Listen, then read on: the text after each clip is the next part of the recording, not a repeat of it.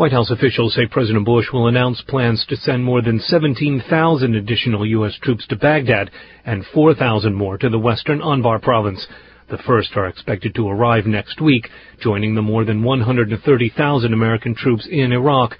President Bush will present his plan in a nationwide address at a time when a majority of Americans believe the war in Iraq was a mistake. A public opinion poll released by the newspaper USA Today this week says just 12% of Americans support sending more troops to Iraq.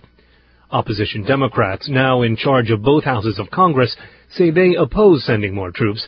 A senior administration official says President Bush will say those who criticize his plan have the burden to come forward with a better alternative.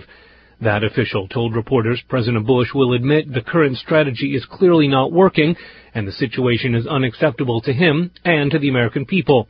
Mr. Bush will say the Iraqi government has come forward with a security plan that fixes past problems by committing more Iraqi forces to Baghdad and allowing them to operate outside sectarian political influence.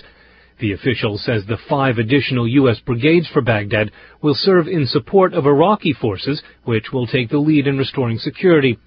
The administration official says President Bush will speak of the consequences of failure in Iraq and how this experiment in democracy is part of a broader struggle in the Middle East between moderates and extremists. The president will ask Congress for more than $5 billion to pay for his new strategy. That includes more than $400 million to expand provincial reconstruction teams and $400 million in so-called quick response funds to address civilian problems.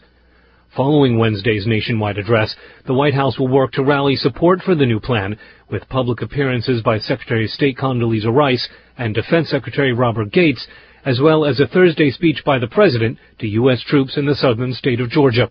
Scott Stearns, VOA News at the White House.